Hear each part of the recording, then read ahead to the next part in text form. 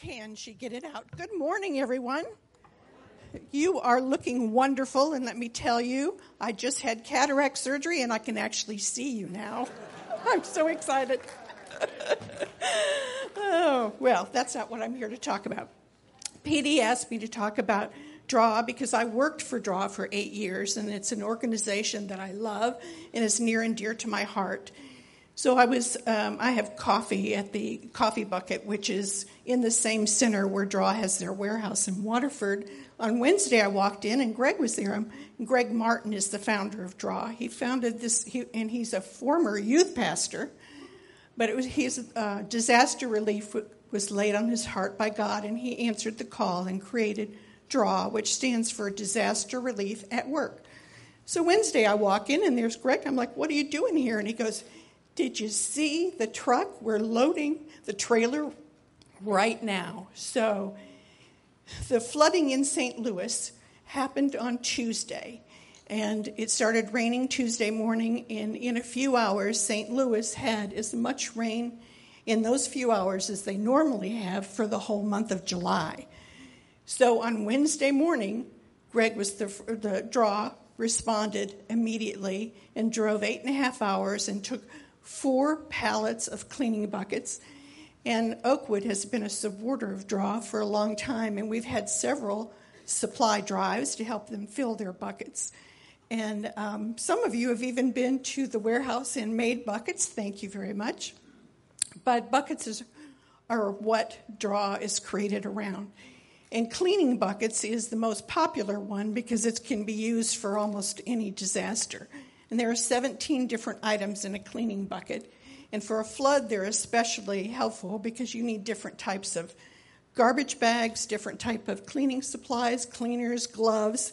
But I think the most important item are the masks, because you don't want to smell what's been in a house that's been flooded, and the clothesline and clothespins. To create these buckets, there's about $60 worth of supplies. Well, I haven't worked with them since COVID, so I'm sure with prices of inflation, it's more than $60 a bucket. But if you take 4 pallets, that's 144 buckets times 60. You're looking at $8,640. And DRAW doesn't just go once. What they do is they target the low-income areas, and they target with a church. They go down, and in this case, because St. Louis was close enough, they drop the buckets off right away, and then they come back when the waters recede. Then they take a team to actually help muck out the house, clean out the yard, cut the drywall out, all that kind of thing. But in the meantime, then on Thursday, you have the flooding in Kentucky. So DRAW is stretched very thin. There were buckets in the warehouse. They didn't take everything to St. Louis, but they scrambled all weekend to get supplies and make more buckets to be able to take to Kentucky this week. And Kentucky will be a much longer commitment. It'll probably be at least 4 months that they will be taking supplies and people to help because of the scope of this. So if this is a ministry that you is laid on your heart, I wish that you would take your phone, scan this, and make a donation to DRAW right now. When I talked to Greg on Friday and told him that Oakwood was going to do this, I said, is there anything special you want me to tell the people of Oakwood? And he said, thank you. I love that that's his first response. Thank you, Oakwood, for supporting this wonderful ministry. And now for the second wonderful organization that I actually was honored to be able to work for from 72 to 77. Yes, I am old. How many of you are familiar with the Billy Graham organization? Well, how many of you under 40 are familiar with the Billy Graham organization? This is a wonderful organization that truly loves God and puts God first. And I miss Dr. Graham, Billy Graham, who died in 2018. But Franklin, his son, has done a wonderful job in taking up this ministry and moving it forward. And Franklin's son, Will, is coming along behind him. So we have generations of men dedicated to God's work. And Franklin he's coming to our area with his God Loves You tour. And I'm so excited about this because we all need more to hear and receive more of God's love. Our love tanks have been depleted recently. If you watch the news, you get depleted every day. People's hearts are broken. We've had unspeakable tragedies amongst us. And the timing is perfect for God to move in our area. And the God Loves You tour, the timing is wonderful. There are 2 dates I want you to make note of. The first one is August 25th. This is a Thursday, and it's 6:30 at Centerpoint Church in Flint. We will be taking a bus up, and the purpose of this pre-event really is to praise God and to pray for the upcoming event in September. And if you are able, we're going to take a bus. Please sign up and come. I guarantee your love tank will be filled. It will be a wonderful experience, and you will walk away praising God. And I truly believe in the power of prayer. Jesus tells us in Matthew 18:19-20, if 2 of you on earth agree about anything they ask for, it will be done for them by my Father in heaven. For where 2 or 3 gather in my name, there am I with them. And this is a night where you can truly feel God's love. Now, the second date that you need to make note of is September 29th. And this will be the main event where there'll be a night of music, and Franklin Graham will give his God Loves You message.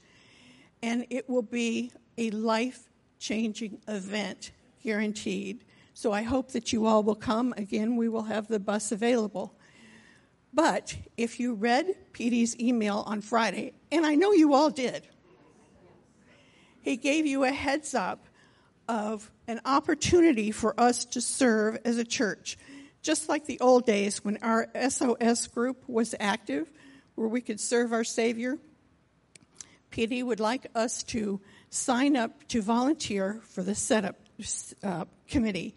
And now that I'm talking, there is a little intro video that I should have paused for. So let's watch the video now. In a world that's often filled with pain, it's time for a message of hope. I want you to know tonight that God loves you.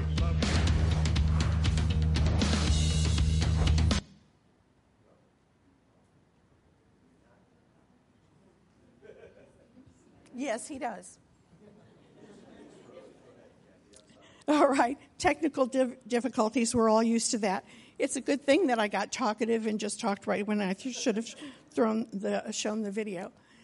Okay, the setup team. Now, the main event where Dr. Graham will be talking is Thursday, September 29th. But there's a lot that goes in behind the scenes to get ready for an event of this scale. And one of the things is to set up. This event is going to be held at Crossroads Village in Flint. It is outdoors. So we need to have a team of people to go set up the tents and set up chairs in advance of this event.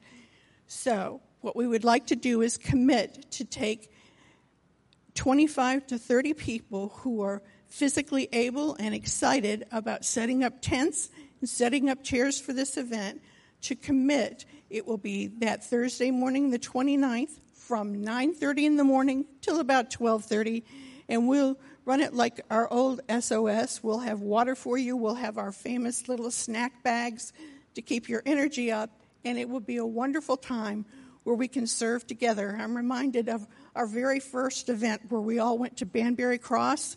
It was so exciting to look out over the fields and see all of our fellow people, our brothers and sisters in Christ, working in those fields, painting, raking. It was a great time. And this is an opportunity for us to have another wonderful memory together. Now for the kicker. A few weeks ago, Pastor Ben was looking for volunteers, and he said that there's a lot of things that Oakwood people are really great at. One thing we're not good at is signing up in advance. Well, I'm going to ask you to sign up in advance. I want you to pray about this and think about this. If this is an event that you want to join the setup committee, and you have about 45 minutes to do that. We need you to sign up today because the Graham organization is a huge organization. They have their protocols.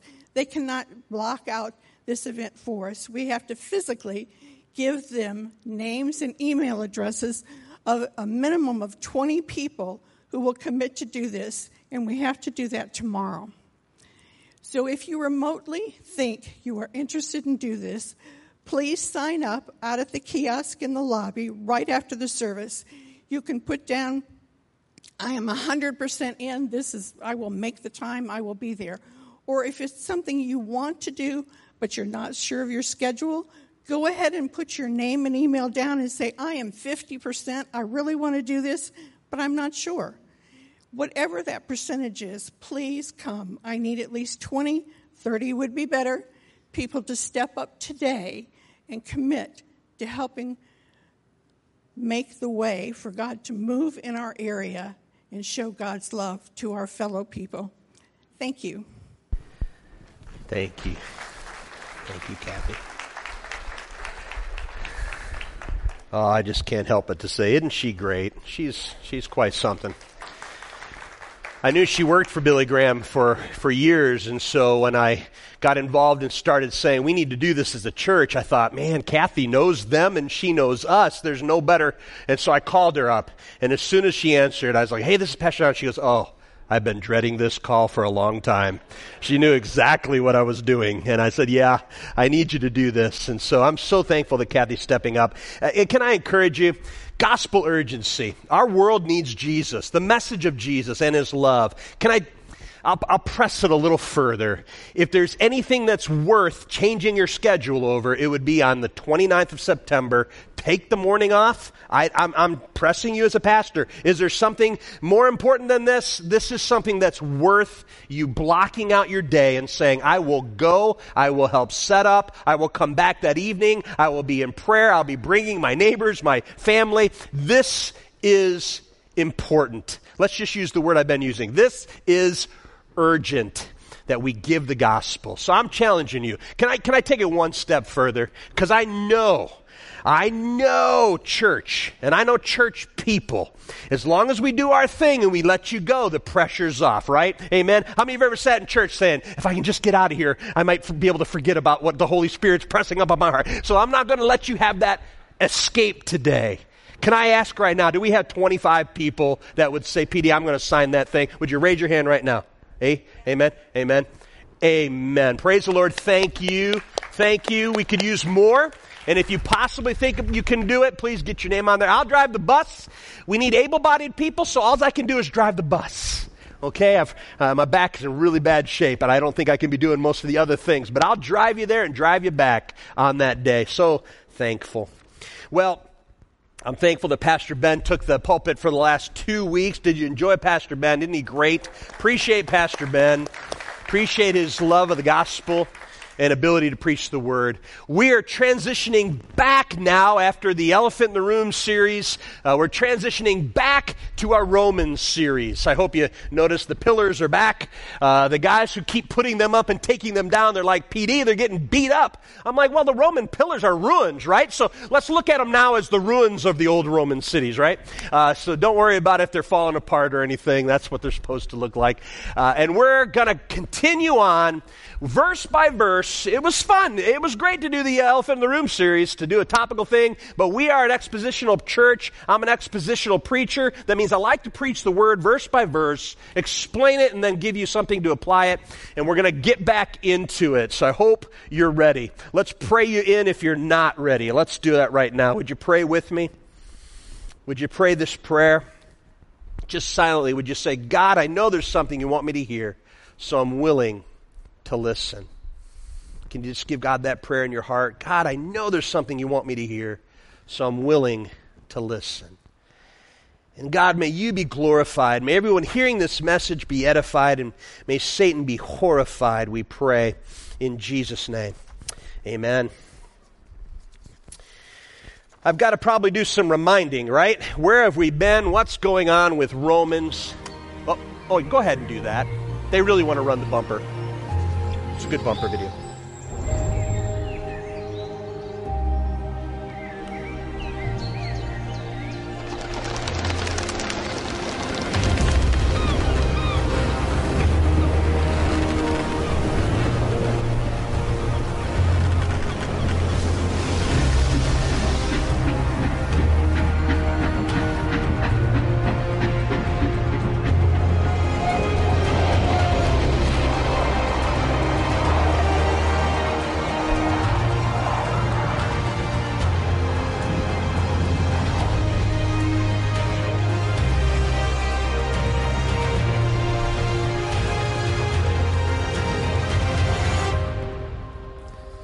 Thank you for running that. I wasn't sure if the videos were shot after we froze on the one. So I guess I probably should warn you too, if that's working, that means maybe everything else is as well.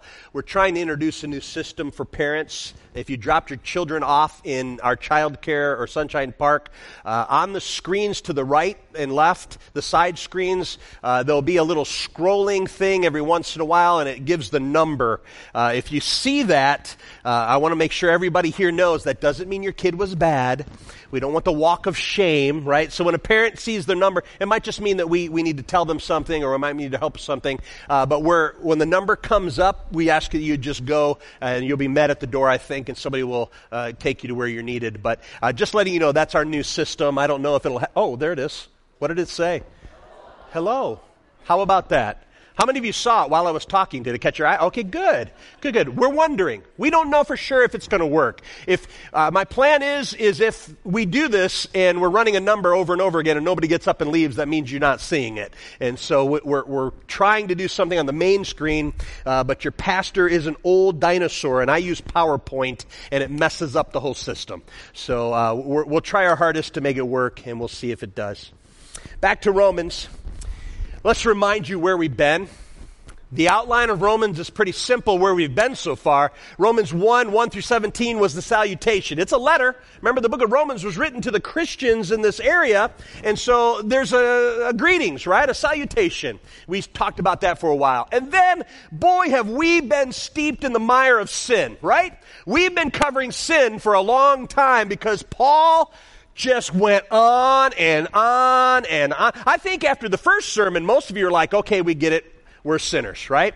But Paul went on and on and on, saying, you're a sinner, you're a sinner, you're a sinner, I'm a sinner. Wouldn't you like to be a sinner too? He goes on and on and on and on and on, and talk about a lawyer just making his case. Didn't you at some point say, we get it, Paul.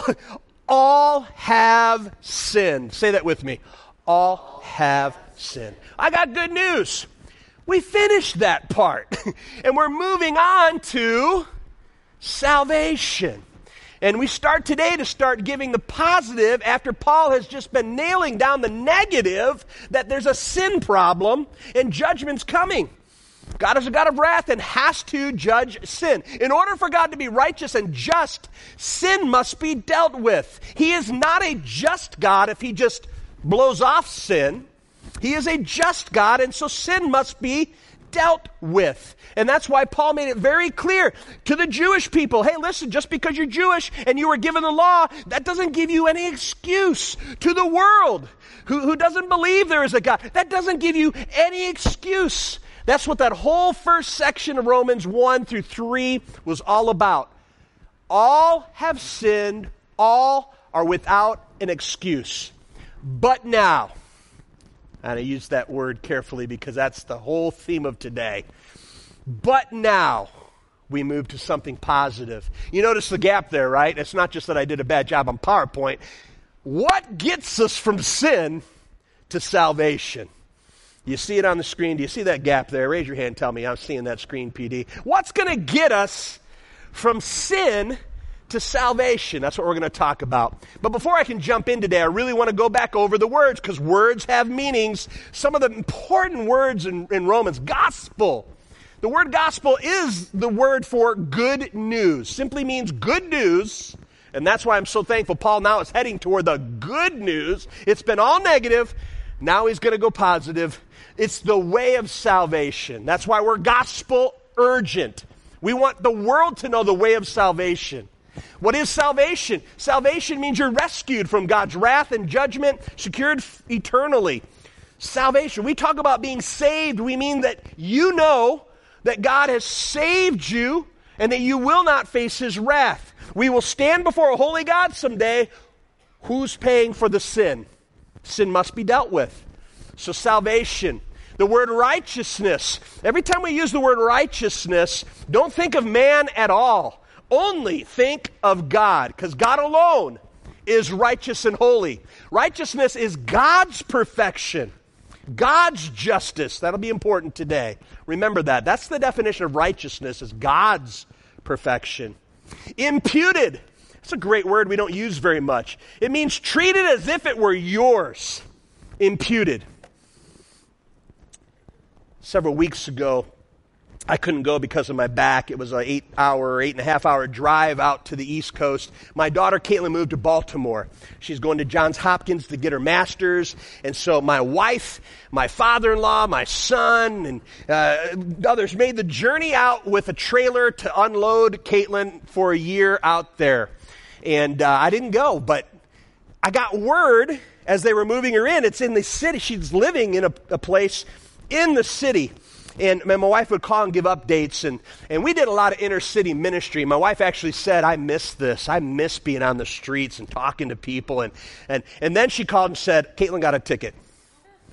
She's new to the city, and we're trying to park and unload and all that. In the meantime, somehow, Caitlin had parked, not only parked in an illegal spot, she parked at a bus stop. Baltimore doesn't like that. That ticket was $250. Plus $7.95 fee if you play with a card. How do I know this? Because my wife let me know her ticket was imputed to me. You understand, right? She called and said, I took the ticket off the window, didn't even let Caitlin know. We just want to take care of it, pay the ticket for her. I'm like, I wasn't there. She goes, I don't care. You are now a lawbreaker in Baltimore. I've never been there, but I'm a lawbreaker in Baltimore. I went online, paid the bill for her, which leads us to some other words we'll get to in a second. Imputed, you get it, right? Imputed, treated as if it were yours.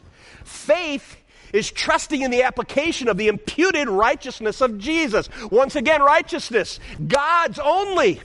You and I must be declared righteous in order to get into heaven someday. That has to happen. You cannot get into heaven unless you've been declared righteous. And we know. Let's not go back over the last 4 messages of sin. We know we're not righteous. Amen? Paul made it clear. All have sinned. All are without excuse. How in the world are we going to be declared righteous? Only if the righteousness of God is imputed to you on behalf of Jesus. Are you catching it? Are you getting it? That's faith. That's faith. So new words today. Atonement. Atonement. Everybody say atonement. Atonement is kind of probably the best English word is reconciliation. Something being made right. It also has an implication, but not totally. I don't want to get too far into the weeds here, but reparations. We hear that word all the time now. And yet in salvation, there is a part of it that is reparation. Something must be paid for. Paid for. So Caitlin's ticket was imputed unto me. When I gave the money for it, I atoned for the sin of parking in a bus stop. I atoned for it. In a way, I've been reconciled with Baltimore. And I made reparations. A little extreme, but I did. Propitiation. Everybody say propitiation. Propitiation is a big word. We don't use that very much either, but it means God's wrath turned to mercy. God's disposition actually changed by Jesus' sacrifice. This is important in today's message when we move from sin to salvation. All these things need to happen for us on our behalf. And that leads us to justification. Everybody say justification. Justification is being declared righteous by God's grace through faith in the redemptive work of Jesus. Justification is your salvation. Have you been justified by faith through Jesus? It's a gift, nothing you earn. That's what Paul's going to start hammering home right now. Justification. What do I have real quickly? I'm not preaching it, but I could have preached it. It would have been a great message, Ron, but I don't have time. But here it is for you today. Justification through faith means I have a new footing. Amen? I'm not on slippery ground anymore. If I went to be with God today and I stood before Him and I didn't know any of this, I would have no footing. I had no place to stand. And yet I need to be able to stand before a holy God. How can I have a footing and stand before a holy God? That reminds me of vacation. I don't know about you, but I wore my sandals all week long when I didn't just go barefoot. And you know those black plastic sandals that people wear? You know what happens when they get wet and you try to get a footing? Have any of you done that where the sandal kind of flips up and goes up your leg? It just slips. It slips out from underneath your foot. It's no good at all, right? I have no footing when that happens. We have been given a new footing. If you've been justified by God's grace through the faith in Jesus Christ, then you've got a new footing so you can stand before a holy God someday. Not only that, I have a new family. The moment I receive salvation and God justifies me, He declares like a judge, hits the hammer down and says, I declare you righteous. I have got new footing and I've got a new family, a welcoming place among God's people. And then I have a new future. The transformational living by God's grace, looking toward eternity, that's all for me. Is it all for you? Have you been justified by God? Can you say today that you will stand before God someday with a new footing, with confidence because you put your faith in Jesus? Remember, my illustration is that I'm going to stand there someday. And God's the only judge. And He's going to look at Don Jackson and say, Don Jackson. And that's a scary moment when the judge calls your name and you must stand before the judge. But you know what I've told you over and over and over again, hundreds of times. On that day when God says, Don Jackson, I have no footing on my own to stand before Him. I'm a sinner. But when He asked me who's paying for this sin, I know exactly my answer. God, I put my faith in Jesus Christ. And at that moment, He takes His eyes off of Don Jackson's sinfulness and He looks squarely into the eyes of Jesus. And He looks at His Son, who was perfect and pure, and He looks at Jesus and says, Don Jackson, you are perfect. Not because I'm perfect, I'm not, but because He's going to look at Jesus. And it's on Jesus that all of my sins have been laid and taken care of, and it's been atoned. He was the propitiation for my sins, and I've been justified, declared righteous. Beautiful thing. So let's get into today's message. All right, Romans 3, turn there. Romans 3, we're going to backtrack a little bit to 19 just to make sure we're making sense of it. Let me read the context, and we're going to talk about this salvation by grace through faith. Romans 3, follow along with me. I'll read starting in verse 19. Now we know that whatever the law says, it says to those who are under the law, so that every mouth may be silenced and the whole world held accountable to God. Therefore, no one will be declared righteous in God's sight by the works of the law. Rather, through the law, we become conscious of our sin. But now, everybody say that with me. But now that you're ready, say it with me. Ready? But now, apart from the law, the righteousness of God has been made known, to which the law and the prophets testify. This righteousness is given through faith in Jesus Christ to all who believe. There is no difference between the Jew and the Gentile, for all have sinned and fall short of the glory of God, and all are justified freely by His grace through the redemption that came by Christ Jesus. God presented Christ as a sacrifice of atonement through the shedding of His blood to be received by faith. He did this to demonstrate His righteousness because in His forbearance He had left the sins committed beforehand unpunished. He did it to demonstrate His righteousness at the present time so as to be the one who justifies, as to be just and the one who justifies those who have faith in Jesus. May God add His blessing to the reading of Scripture. Let's walk it through verse by verse. 19. What is 19? It's a reminder of the dark, dank, desperate picture Paul has painted. Amen? We know sin is the problem. You're born with the sin problem. And it has to be dealt with. And he paints a dark picture. He reminds us of the negative, and then there's that great little phrase there, every mouth be silenced. I didn't know this, but this is a Jewish custom thing. Have you ever, I think I've seen it on TV before when a Jewish person is talking and they're defending themselves. At some point, after they're done defending themselves, there's lots of arm waving, right? And when they're done, they're like, Have you ever seen somebody do that? Think about it. You might remember seeing somebody just put their hand over their mouth. And what they're saying, the Jewish custom is, I'm done talking about it. That's all I have to say. Shut my mouth. And that's what Paul is saying in verse 19. Every mouth may be silenced because the whole world's accountable to God. We have nothing else to say in our defense, friends. Trust me, if you want to play this game with God, like, God, I'm not that bad. I'm not as bad as my neighbor. He's really bad. If you're going to play that game, hey, listen, shut my mouth. Shut your mouth. There is no defense. And that's what Paul reminds us of. And then we go to verse 2. Therefore. Everybody say therefore. In Latin, that's ergo. Ergo. We're going to talk about ergo today. Therefore. It's a great word. Doesn't help us much to get to salvation. It's not going to get us from that gap to sin and salvation, but he makes the point, therefore. What is he saying, therefore? He's saying we're hopeless and helpless, and we know it.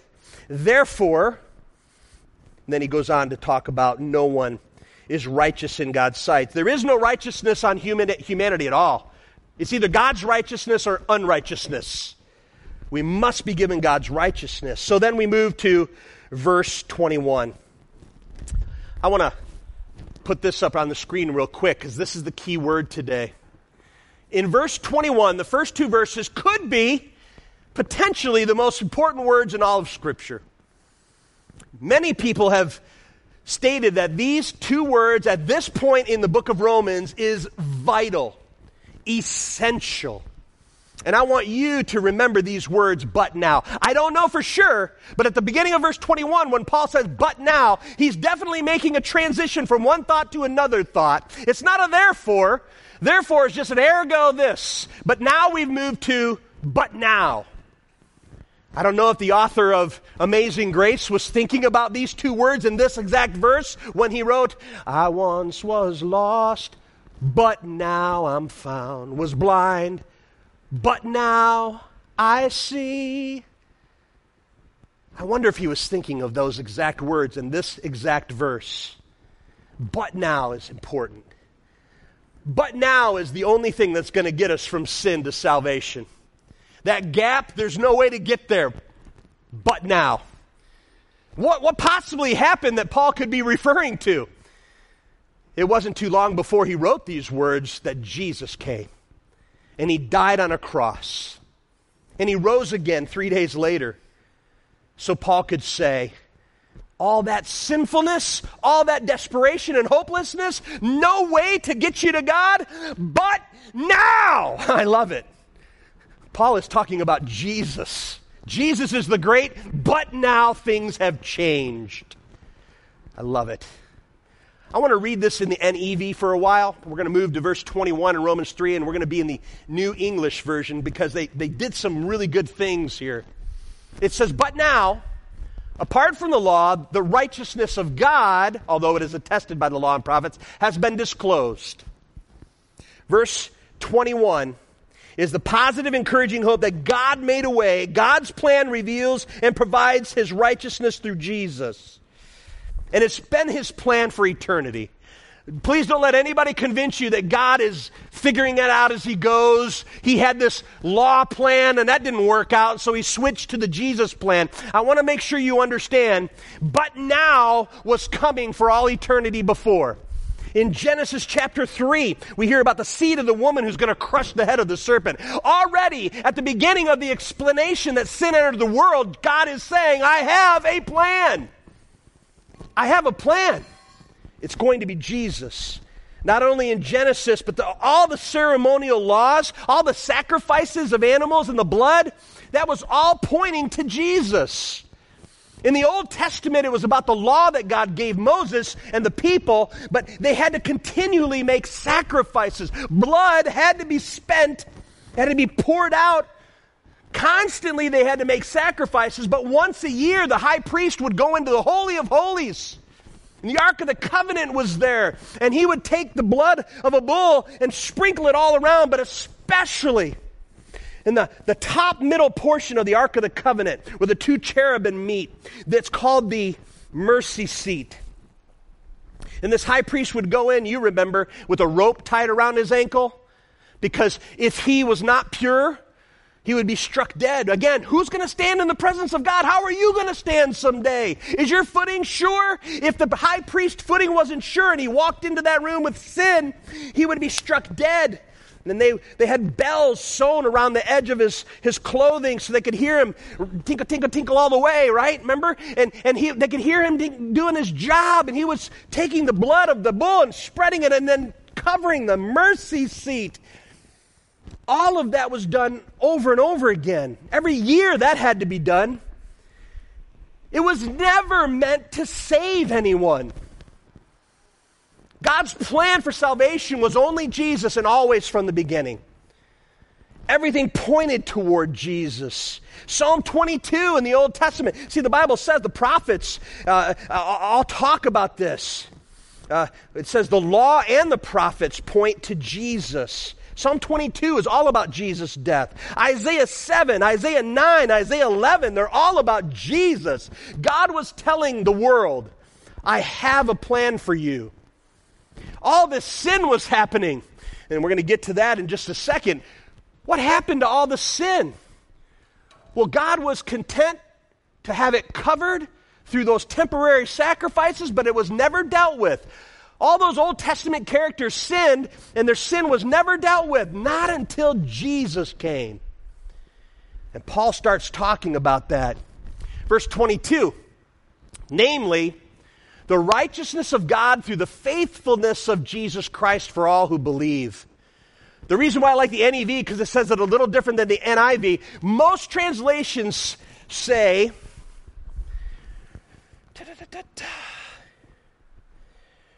the righteousness is given through faith in Jesus Christ to all who believe. And that's true, but it's kind of repetitive. Faith in Jesus to all who believe are the same act. The right translation, I believe, is found here in the NEV. It's about the faithfulness of Jesus is what saves us. The fact that Jesus was faithful. He did not sin, and he went to that cross. Remember, even before the cross, if there's any other way, he said, God, if there's any other way, but there was no other way. It was God's plan from eternity. So Jesus was faithful. Faithful without sin, faithful to go to the cross, and it's because of Jesus' faithfulness and his righteousness, if you apply it with your faith and belief, that's what gets you saved. That's what saves anyone. And so you can either look, I think both are true. The NIV is true. Through faith in Jesus Christ to all who believe, or the faithfulness of Jesus to all who believe. Both are wonderful, amen? It's the faithfulness of Jesus. Please never think it's about you. Don't think it's about the quality or the quantity of your faith.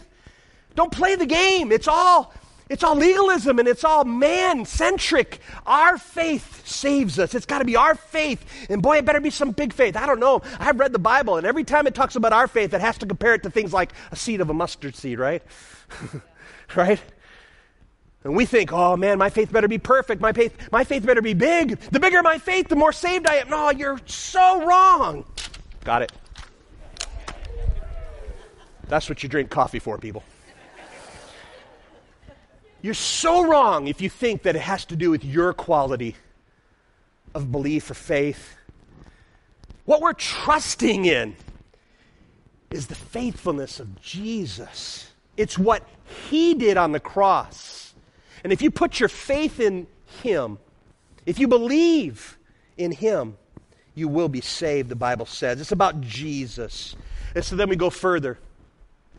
For there is no distinction, for all have sinned and fall short of the glory of God. Hey, Paul can't help himself. He got to keep on reminding us, all right? But it goes on to say, but they are justified freely by his grace through the redemption that is in Christ Jesus. All have sinned. He's just reminding us, not miss the target aimed at the opposite of God's righteousness. Remember the illustration? I've given you the illustration of sin. It's actually a term, sayin, and it means to miss the mark. And I think maybe I've given you the wrong impression over the years that says, well, we were really trying hard to hit God's target, and we just missed it by a little bit. That is not the illustration of sin at all. If that's the thought you got when I used that illustration of missing the mark, I've led you astray. Because what the Bible says and what Paul spent a lot of time explaining is, mankind didn't try really hard to hit God's mark and we just missed. No. What he's saying is, God had a target of complete righteousness and we're aiming over here. That's what Romans 1:18 and following is all about. Mankind said, forget you, God. I'm aiming over this way. I'm not even looking at you. I don't even consider you. I'm not even thinking about hitting the mark. That's what mankind did. And so we find out that sin is our problem that has to be dealt with, and he starts moving into that in verse 24. But they're justified freely. How? By his grace. Through the redemption that is in Christ Jesus. See, in this verse, Paul doesn't talk about anything you did. It's not about trying hard. It's not about sinning less. It's not about mustering up some monstrous faith. It's about God giving you grace and mercy through the wonderful faithfulness of Jesus Christ, period. I tell you what, if you can grasp onto this today, it should take a huge load off your shoulders. No, I'm not good enough. No, my faith is not wonderful. Nothing in me can get me there. I trust Jesus. He's good enough. He did it all for me. I'm just trusting him. And God's going to do the rest. How did this all work? Verse 25, God publicly displayed him at his death as the mercy seat accessible through faith. What did the NIV say there? He did it to demonstrate his righteousness at the present time as to be the just and the justifier. This is the atonement. Some versions say atonement. I like the word mercy seat here because what God did with Jesus on the cross was he publicly displayed him as the once for all sacrifice, not the yearly sacrifice, not the weekly sacrifice, not the covering sacrifice to cover it for a little bit, but the one that Jesus imputed all of his righteousness to me because all of my sin was imputed upon him. That's a beautiful thing. The mercy seat was the top of the Ark of the Covenant. Remember the Ark of the Covenant had the tablets with the law in it, and there was like a rod of Aaron with a bud on it, and there's cool stuff in there. But the important thing was the mercy seat. And the Bible declares that when Jesus died on the cross and his blood was shed, that blood covered it all. And it covered the mercy seat. And you know what Jesus did? He became the propitiation. And that's huge. That means God's wrath is turned to mercy. That's a hard one to grasp because I think a lot of us think, God forgave me, but he's still mad at me. I think a lot of us live in that anxiety. That, okay, God, he's going to let me squeak into heaven, but he's not happy. Ever get in trouble with mom or dad? Anybody? Anybody ever get in trouble with the principal? Come on now. No, some of y'all did. My wife reminds me that when people come see me in my office, I don't think this, I'm just me. And I kind of live every day just thinking, I'm just me. I don't really think anything. But she said, people are intimidated when they come into your office. That's why I put a candy bowl there. If you come to see me, I promise I'll give you candy. But people come in and I guess they're nervous. I don't know why. I'm just me. But she says, it feels like they're going into the principal's office.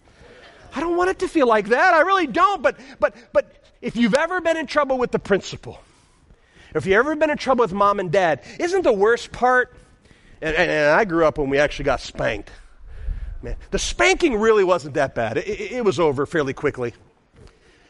It's that terrible feeling of, you know what I mean?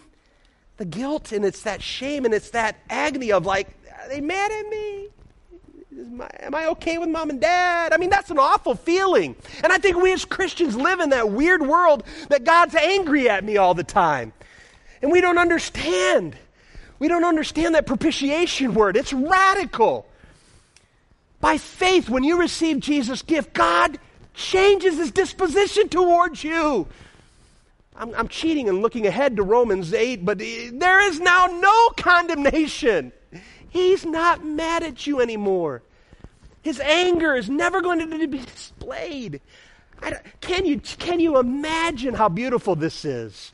I am a sinner, hopeless and helpless, but now, everybody say, but now.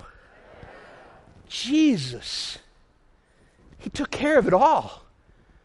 I put my faith in Him, and God changes His whole disposition toward me. He loves me as His child.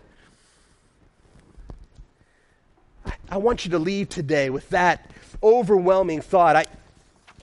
As I write messages, songs, I stand amazed in the presence of Jesus the Nazarene and wonder how He could love me, a sinner condemned unclean. I'm telling you, some of these old hymns, the way they wrote, that's beautiful. A sinner condemned unclean, but then he sings, how marvelous, how wonderful, and my song will ever be. How marvelous, how wonderful is my Savior's love for me. Do you know the song? Where's my old timers? Can you be with me? He took my sin and my sorrows. He made them His very own, imputed righteousness right there. He bore the burden to Calvary. He suffered and died for me. How marvelous, how wonderful, and my song shall ever be. How marvelous, how wonderful is my Savior's love for me. See, this writer understood He's not perfect. He's in trouble, but now He paints a realistic picture of who He is, but then He tells us what happened at the cross. When with the ransomed in glory His face I at last shall see, it will be my joy through the ages to sing of His love for me. Come on now. How marvelous, how wonderful, and my song shall ever be. How marvelous, how wonderful is my Savior's love for me. That's why Franklin Graham's going to take the stage in Flint, and he's going to let a lost and dying world know He loves you. God loves you. You are a sinner, but now you can be saved through Jesus Christ. Nothing on your own, which leads me to wrap it up. Let's finish it today. Oh, the only way of salvation. When I look at this passage, I come up with 5 quick points. Number 1, God has provided and revealed His righteousness. That's important, friends. God has to provide His righteousness. I can't stand before Him and claim to be righteous. He has to give me His righteousness.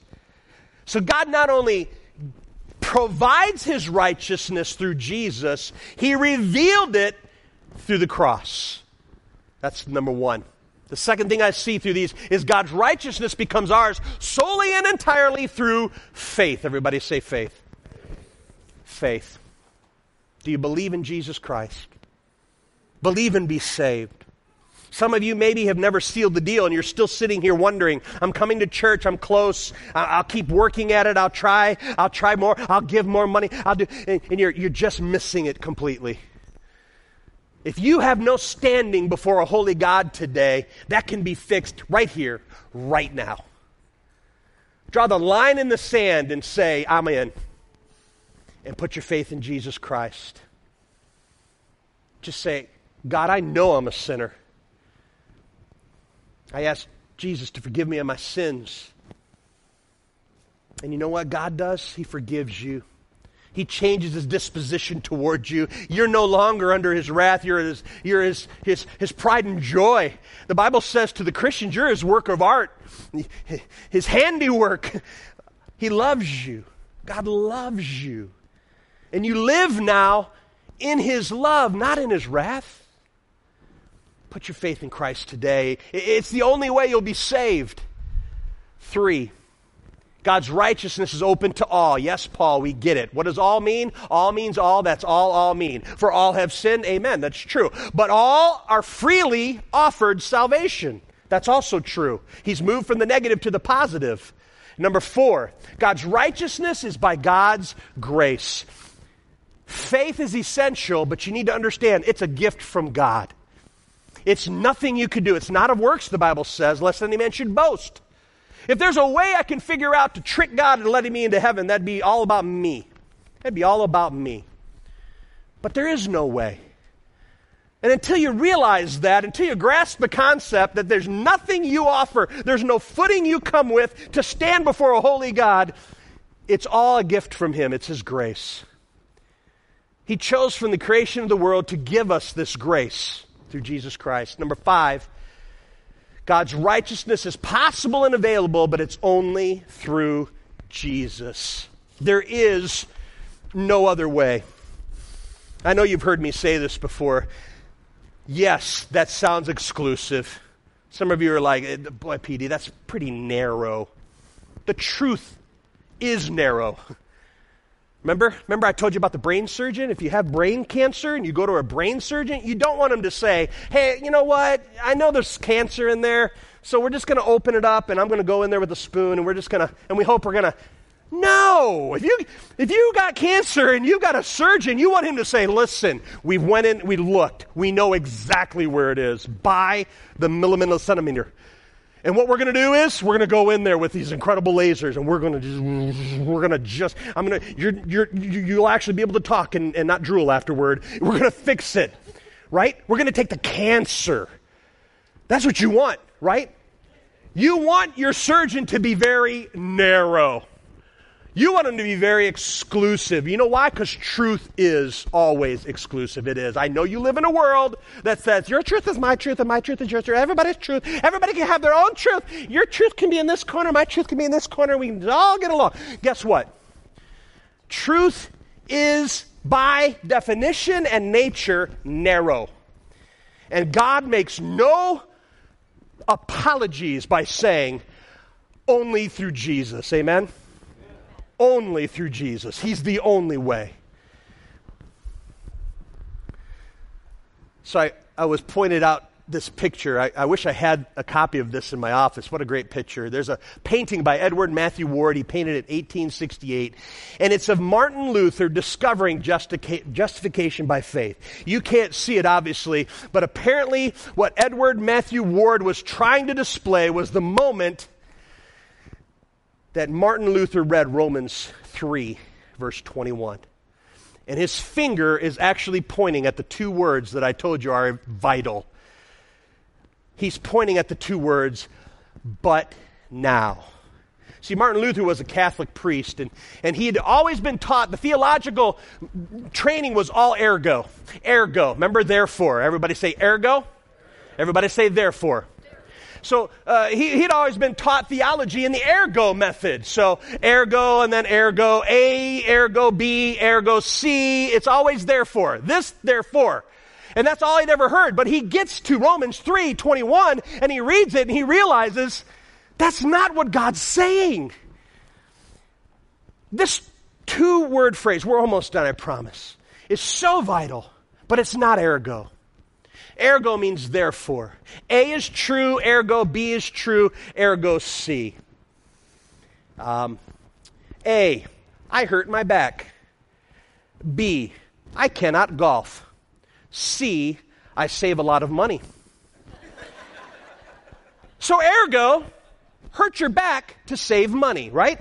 Do you see what I'm saying? This is what Martin Luther had been taught all through theology. Ergo, ergo, ergo. A, therego, for B, ergo, therefore, B, C. And it's just always therefore, therefore, therefore, therefore. Can I just tell you, when we come to what we're talking about here, A, God is holy. B, we are sinners.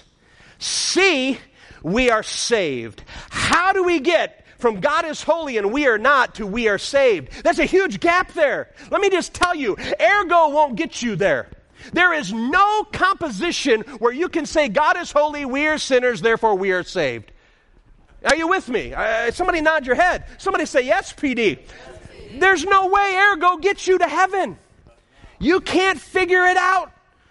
There's nothing that you can therefore to God to get you into heaven.